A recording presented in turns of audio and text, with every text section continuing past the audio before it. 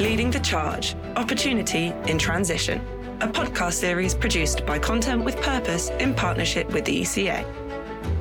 Welcome to Leading the Charge, the ECA and Content with Purpose podcast series that delves into how our journey to net zero is transforming the electro-technical sector. I am your host, Rob Smith, and we hope that none of you listening today are going to be shocked while listening to the podcast. Genuinely we do, because we are talking today about safety. I expect all of us have at some point in our life received something of an electric shock, whether you're a professional or whether you've just held onto a Van de Graaff generator at school or bumped into an electric fence when you were wandering around a field of cows. It's an experience none of us really wants to repeat, and the consequences, of course, of poor safety can go way beyond a mild electric shock in a cow field. And when you consider just how enormous the planned future electrification of the UK is going to be, spanning transport, heating, smart buildings, EV infrastructure and more, well, do we really have the right safe infrastructure, the right safety regulations, and how can you ensure that you are keeping pace with all of those changes? So to help answer some of those questions, we've asked Leslie Rudd to join us from Electrical Safety First, and we're also having a chat with Mike Smith from the ECA. So, Leslie, first, let's have a bit of a chat with you. ESF, Electrical Safety First. Give us a brief overview then of who you are and what you actually do. Okay, yeah, we're a campaigning charity, and we try to reduce deaths and injuries caused by electricity in UK homes. We work closely with government and the electrical industry and consumer safety groups. We contribute towards safety regulations and standards. We also campaign to raise awareness of issues with consumers, and we campaign to change legislation and regulations as well.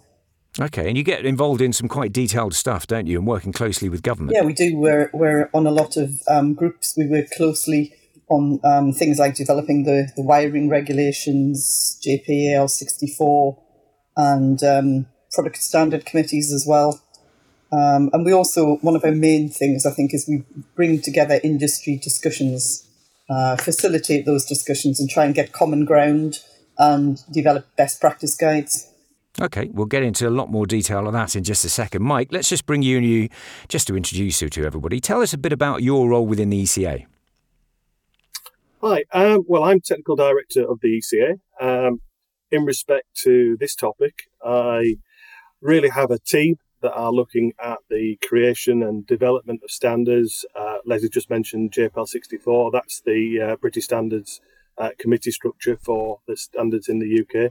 So heavily involved with all their major committee and all their subcommittees, setting standards and also working with people like Unite the Union in terms of skills and labour.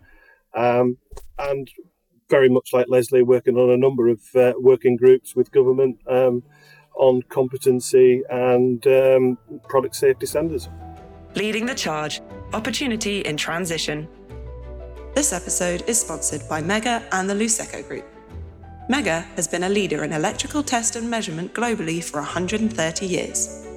The Luceco Group are market leaders in key electrical categories, offering a one-stop shop for trade and retail accessories.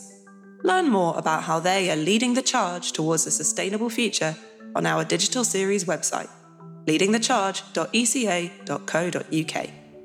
Leading the Charge, Opportunity in Transition. Thank you. So, Leslie, let's come back to you then. We're talking about safety. That's the topic that we're really concentrating on today. And I suppose it's worth just starting off with some really basic stuff, because electricity and electrical faults is actually a probably the major cause of accidental fires in the UK.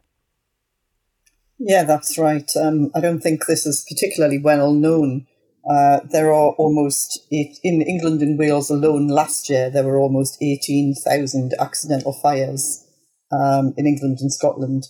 And there was less than 3,000 accidental gas fires. And yet really there's a lot more publicity around gas. And when I look through government documents about things like net zero and climate change, there's always a lot more mention of safety related to things like hydrogen.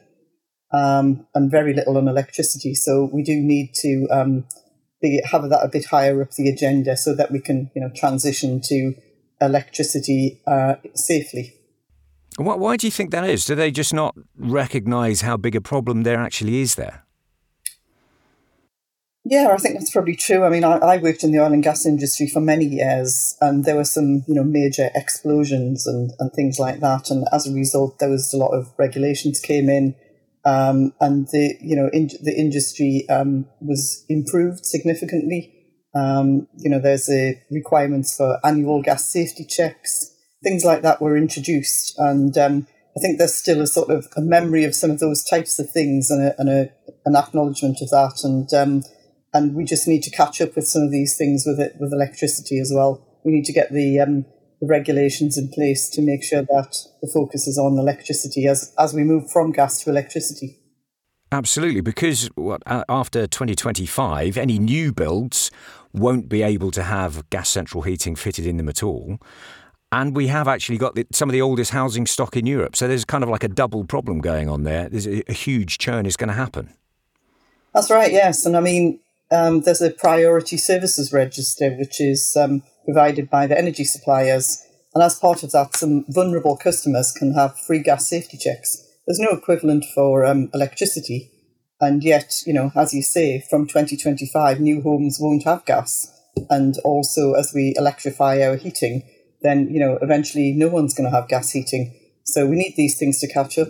Well, Mike, actually getting people to catch up, that's what it's all about, isn't it? Well, it is. I think just picking up on Leslie's point about sort of oil and gas industry and even domestic sort of gas installers, it is different. Oil and gas is a very regulated industry. I think in terms of electrical work, it's been more sort of aligned with general construction. And therefore, the government's been very sort of reluctant to step in and start legislating and have legal requirements in terms of competence or licensing. So that's there's a big difference between the industries, and I think it's a bit of a wake-up call actually looking at those stats and seeing just how prevalent electrical problems with fire and safety are. And when you look at the fact that there's already a huge amount of growth is kind of planned in, it's a sort of a twofold issue, isn't it? That there's a lot more electrical equipment is going to be installed, and there's nowhere near enough people to actually do it. There aren't enough competent people in the market at the moment. Yeah, we've got a perfect storm in a way. In terms of electrical demand, I understand that homes now equate to almost 30% of overall global demand, and that's rising rapidly. We've got net zero carbon technologies that are coming in, but we have to upskill the existing workforce, and more importantly probably is that we have to attract new entrants into this marketplace. Yeah, just reiterating Mike's point, really, that there's about 27 million homes in the UK, and we've got about 85% of them heated by gas. So we're going to need to move away from that, obviously. There's also been the pandemic has made it's been a catalyst really for lots of people to work from home. So we've got a lot more people working in their homes as well. So our homes have now become our offices as well as where we come to at the end of the day. And we've also got about 38 million cars in the UK that need to be replaced by ultra-low emission vehicles, and that adds to the issue as well, because we need charging points. Many of them will be in homes. So we found at Electrical Safety First that 74%... I know that ESF, you've already been sort of involved in lots of campaigning around this, haven't you? Because you had a campaign in Scotland to actually make sure that there was a lot more electrical safety checks going on in residential properties. That's right, yeah. We've been campaigning right across the UK. Scotland is where there has been the most success. So we campaigned for the electrical installation condition reports to be mandatory at least every 5 years. And in Scotland, that is now the case in the private sector and the social sector and short-term lets, which has just come in recently. And in the in the rest of the UK, it's quite good as well. So we've got the private rented sector in England, they're mandated, and soon will be in social rented sector in England. And in Wales, it's going to be the social and the private rented sector in December. So we've just got Northern Ireland, really, where there's only the private rented sector have got these mandated checks. But there's also, there's not just inconsistency across the nations, there's also inconsistency across tenure, because of course the owner-occupier don't have to do any of this. So we're campaigning on that whole range of right across the geography and the tenure to try and get some more consistency. So, Mike, I mean, as the ECA, this is where you really come in, isn't it? Actually getting everybody across the board up to speed to make sure that they're actually fully aware of what all the regs are. Yeah. I mean, in terms of the private rented sector, we've come a long way now. We've introduced the legislation quite recently, and landlords are getting on board. They're starting to understand what their commitments are. There have been some issues. There is a high demand for electrical contractors to undertake the EICRs, and landlords don't want to pay. They want to be as cheap as possible, quick as possible.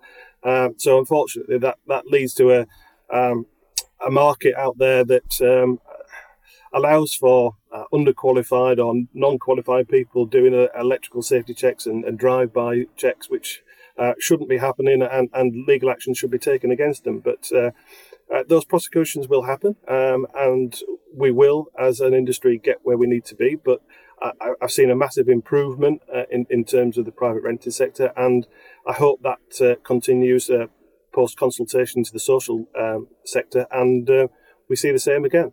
Leslie, you want to jump in? Yeah, it was just to say that we did a freedom of information request across local authorities, and we found that 7,000 electrical faults had been found in more than a quarter of local authority areas since the private rented sector had these mandatory checks introduced in June 2020. So I think that just goes to show that there is obviously a need for this type of checks to be done, because those faults would have probably gone undetected, and obviously then the work will have been done to rectify them as well. So we do, I agree with Mike that we need more people to do the checks, but we do need the checks to continue, because this just demonstrates how important they are. So we're looking at the transition from where we are today into a kind of post-fossil fuel world, and the huge amount of work that's going on. So where do you see the key risks actually being as we get into this new dynamic in the future? Well, if I jump in there, Leslie, if you don't mind. In terms of safety risks, there are two obvious ones we've already talked about, and that's electric shock and fire risk. With net zero carbon technologies, they are new. People are learning as they go. We're developing standards. We've changed the IET wiring regs 3 times fairly recently in terms of PV and electrical vehicle charging. And so there are standards developments going on all the time. In terms of these technologies, we are at the moment looking at various changes to qualifications. We're working with awarding bodies in terms of PV and solar. We're looking at new requirements for Part P and the competent person schemes for individuals working in that area. MCS, the microgeneration certification schemes, are looking at tightening up their requirements for competence. So there's lots of work going on at this moment in time.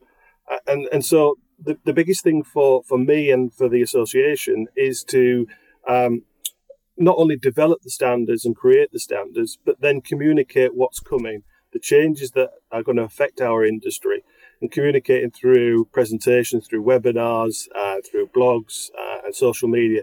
And it's about awareness, and then keeping on the training in terms of lifelong learning, because in the past, in construction in particular, people have tended to qualify once and then practice forever. That's no longer the case, and we can't have that going forward. We need to keep up to speed as technology advances so quickly. So I think what you're going to see a lot more is, in terms of new regulations being required as mandatory updates, and also lots more CPD in this area. Leslie, I presume you're sort of very pleased to hear all that. The ECA as an organisation are taking this stuff seriously and wanting to improve safety of the installation of electrical stuff, literally from the ground up.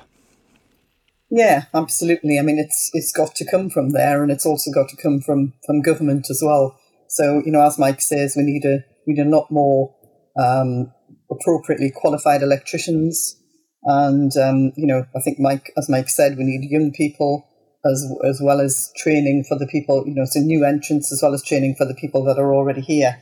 The net zero can bring a huge amount of benefits, clearly. And it's a great thing to be doing, but we just need to make sure that it is done safely. And so I think, it's got to be front and centre of everything we do. Because I think I'm right in saying there's somewhere between 12 and 15,000 more electrical installers are going to be needed to actually transition over the next few years. That's brilliant news for people who want to get into that, but there's also the danger that you'll have more people coming in chancing their arm. There's the possibility of more people, if there's a colossal amount of work, that you'll get people who are just going to be cowboys and will try and take advantage of the situation. When the demand outstrips the supply, that is the inevitable consequence that people will want to enter the market. They'll want to undertake training as quickly and as cheaply as possible and get in there and start supplying stuff.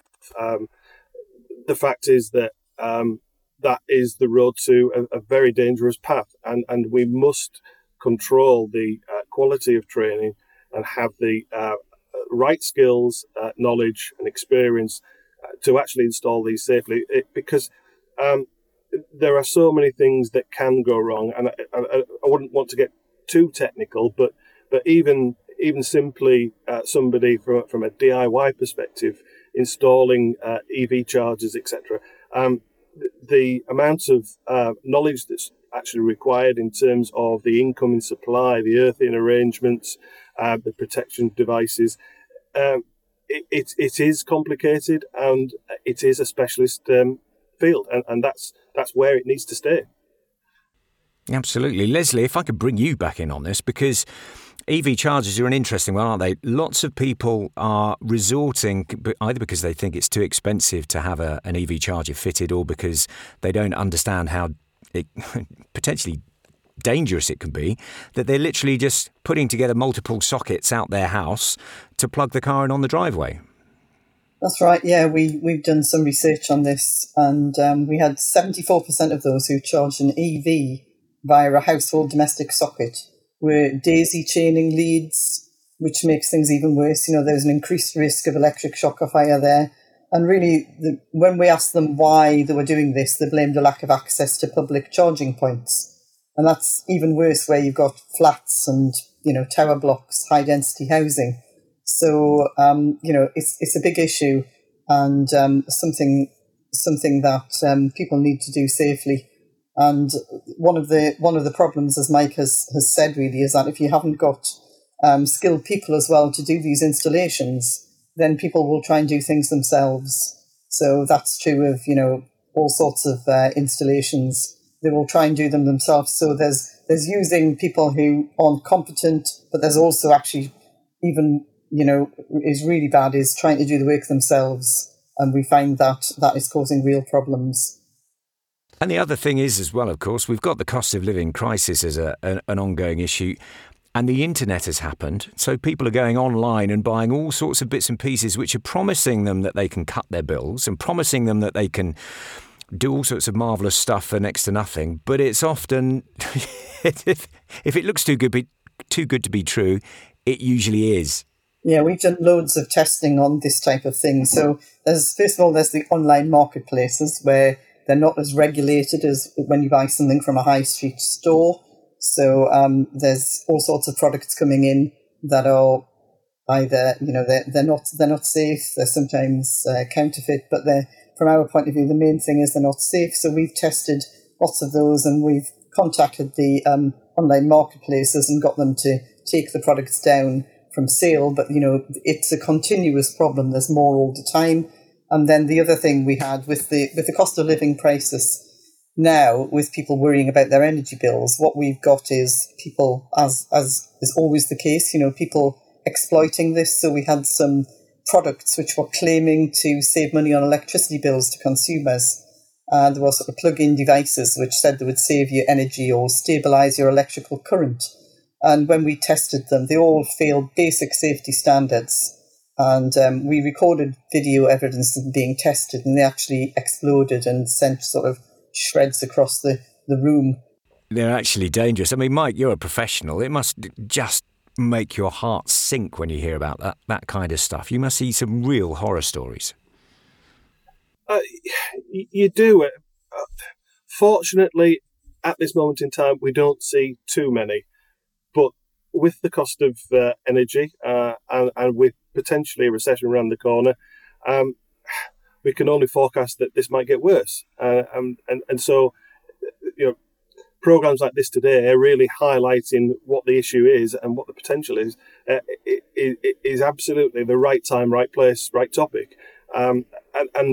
We're seeing so many different things at this moment in time. I know there's a major problem in New York at the moment with e-bikes. The price of the standard replacement batteries are so high that people are going online and buying a cheaper Chinese version that's got no type testing, etc.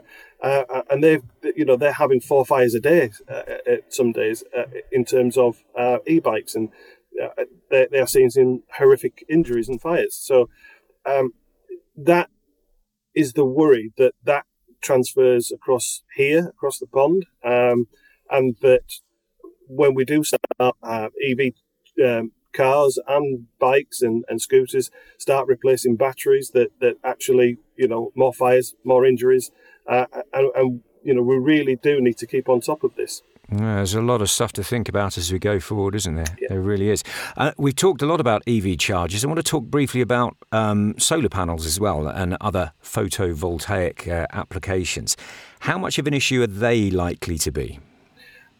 Well, again, that's quite a concern at this moment in time because of energy prices. Actually, we're seeing contractors really struggling to meet demand at this moment. There are lots of people out there that are looking for solar panels and are looking for them very quickly. So that creates a demand that contractors at this moment in time can't get quality products into the country even to service that demand. So where are they going to look? And so that again sets up this market where people will jump in and they'll be prepared to install poor products in very unsafe ways. And if we go back to even 2018 pre-pandemic, BRE undertook a report and research into fires in PV installations, and 30% of those fires were due to installation issues, mainly through ingress of water, glanding issues, and the DC isolators. But those are have been learnt by the industry, and the industry's got better. But these new entrants aren't going to pay any attention to that. They'll do whatever they can, quick in, quick out. So, Leslie, would you like to see a sort of a much broader publicity campaign led maybe by government to actually say, this is a big issue. We've got to take electrical safety much more seriously. Don't just do it at home. I remember those films back in the 1970s, those public safety information films where you'd see people, trying to rewire an iron, or just reminding you that you have to take the plug out the wall before you change the fuse in it, those kind of things. Do we need to have some more of that kind of really basic public information around electrical safety? Yeah, that would certainly help. I mean, we do quite a lot of campaigns to try and raise awareness, but a government campaign would be great. I mean, as you say, they don't happen as much as they used to, but this is very important. So I think that they should. We get involved with sort of Electrical Fire Safety Week, which is in November, where we work with the Home Office on doing campaigning about electrical safety. But there could definitely be more done in that area. It is sometimes about, people being aware of the dangers and also giving them some tips about how they could do things differently. So it's sort of, what not to do and what they should be doing. We've seen instances recently of people sort of hanging sort of water from electric fans, or ice cubes and things like that. I mean, I think, we should probably all know that electricity and water don't mix very well. But it's, in these times when people are, there's been a lot of heat waves this summer. The winter is seeing people really struggling to pay their bills. So we're going to have people with portable heaters in one room and perhaps drying things over them. Whatever it is, and the different times of the year, there was always something that people seem to be acting in a way which is quite dangerous with electricity. Therefore, as much raising of awareness as possible would help. I mean, Mike, I presume the ECA would be fully on board with that kind of a safety campaign, wouldn't it? Absolutely. I think, just reflecting on the question, over the last few decades, I think there's been more reliance on industry to communicate with the public than government, and or possibly even through local authorities who are strapped for cash. The industry is more than willing to get that message out there, but that being underpinned by government and really putting some emphasis behind, we must change and we must take account of safety issues, then that's a powerful message. So absolutely on board with that. Yeah, completely. And particularly in a post-Grenfell world, because let's not forget that fire was caused by an electrical fire, I think, in a fridge. Something as simple as that caused such devastating consequences. So, it really is. It's the most important thing. Well, as we come to sort of the end of our conversation here. Sorry. I was just going to say, it was the actual electrical connections onto the compressor at the back of the fridge which caused that devastating fire. And I've been involved with a number of working groups post-Grenfell looking at safety and competence and products. And it's really harrowing to see how standards have really slipped in terms of construction, and the safety checks and that used to be there seem to disappear, all in the aid of value engineering and making the job cheaper and quicker. So we have to get back to safety first, and that's what we're absolutely about. That's a really key message. It really is. So as we bring the conversation towards a conclusion then, Leslie, I mean, what's the main thought that you want us to take away from today? Well, I mean, I think that net zero and the electrification of heat and transport is hugely important. And I certainly, don't want to put people off in any way transitioning to net zero. I think it's hugely important. But what we've got to do is make sure that we do it safely.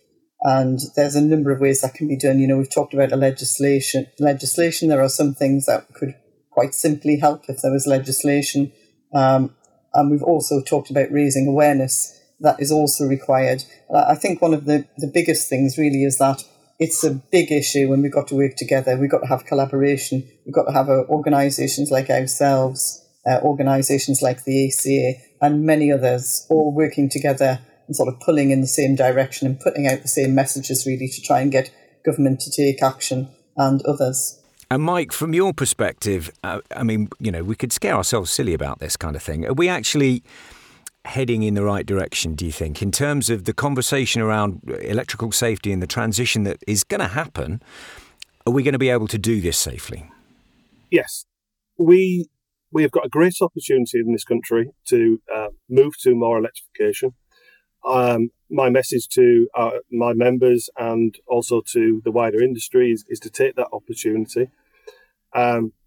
We have a population of youngsters that really engage with sustainability and the green agenda. We've got an attractive proposition to have a career in this industry. We should be making most of that and actually attracting people into trades, not just through higher education. They'll have a great career, a safe one that has got great standards, great working practices. But we must, as we have today, just guard against those people coming in and trying to dumb it down, make it cheaper and less safe. So, as I said, it's a great opportunity for our members to really get engaged with net zero carbon. Let's take this country forward. Absolutely. Mike Smith from the ECA, thank you very much. And Leslie Rudd from the ESF, both of you, thank you both for being with us today. It's been a great conversation. I've learned a few key things. One, which is not to mix water and electricity unless it's in a kettle. Otherwise, call an expert in. That's one of the key ones for me. And just to approach it properly, and we can really do some great stuff in the future. Join us again for the next one. Thanks once again to the sponsors of this episode, Mega and the Luceco Group. You can read, watch and learn more about their work and about the full Leading the Charge series by going to leadingthecharge.eca.co.uk or simply searching for Leading the Charge online.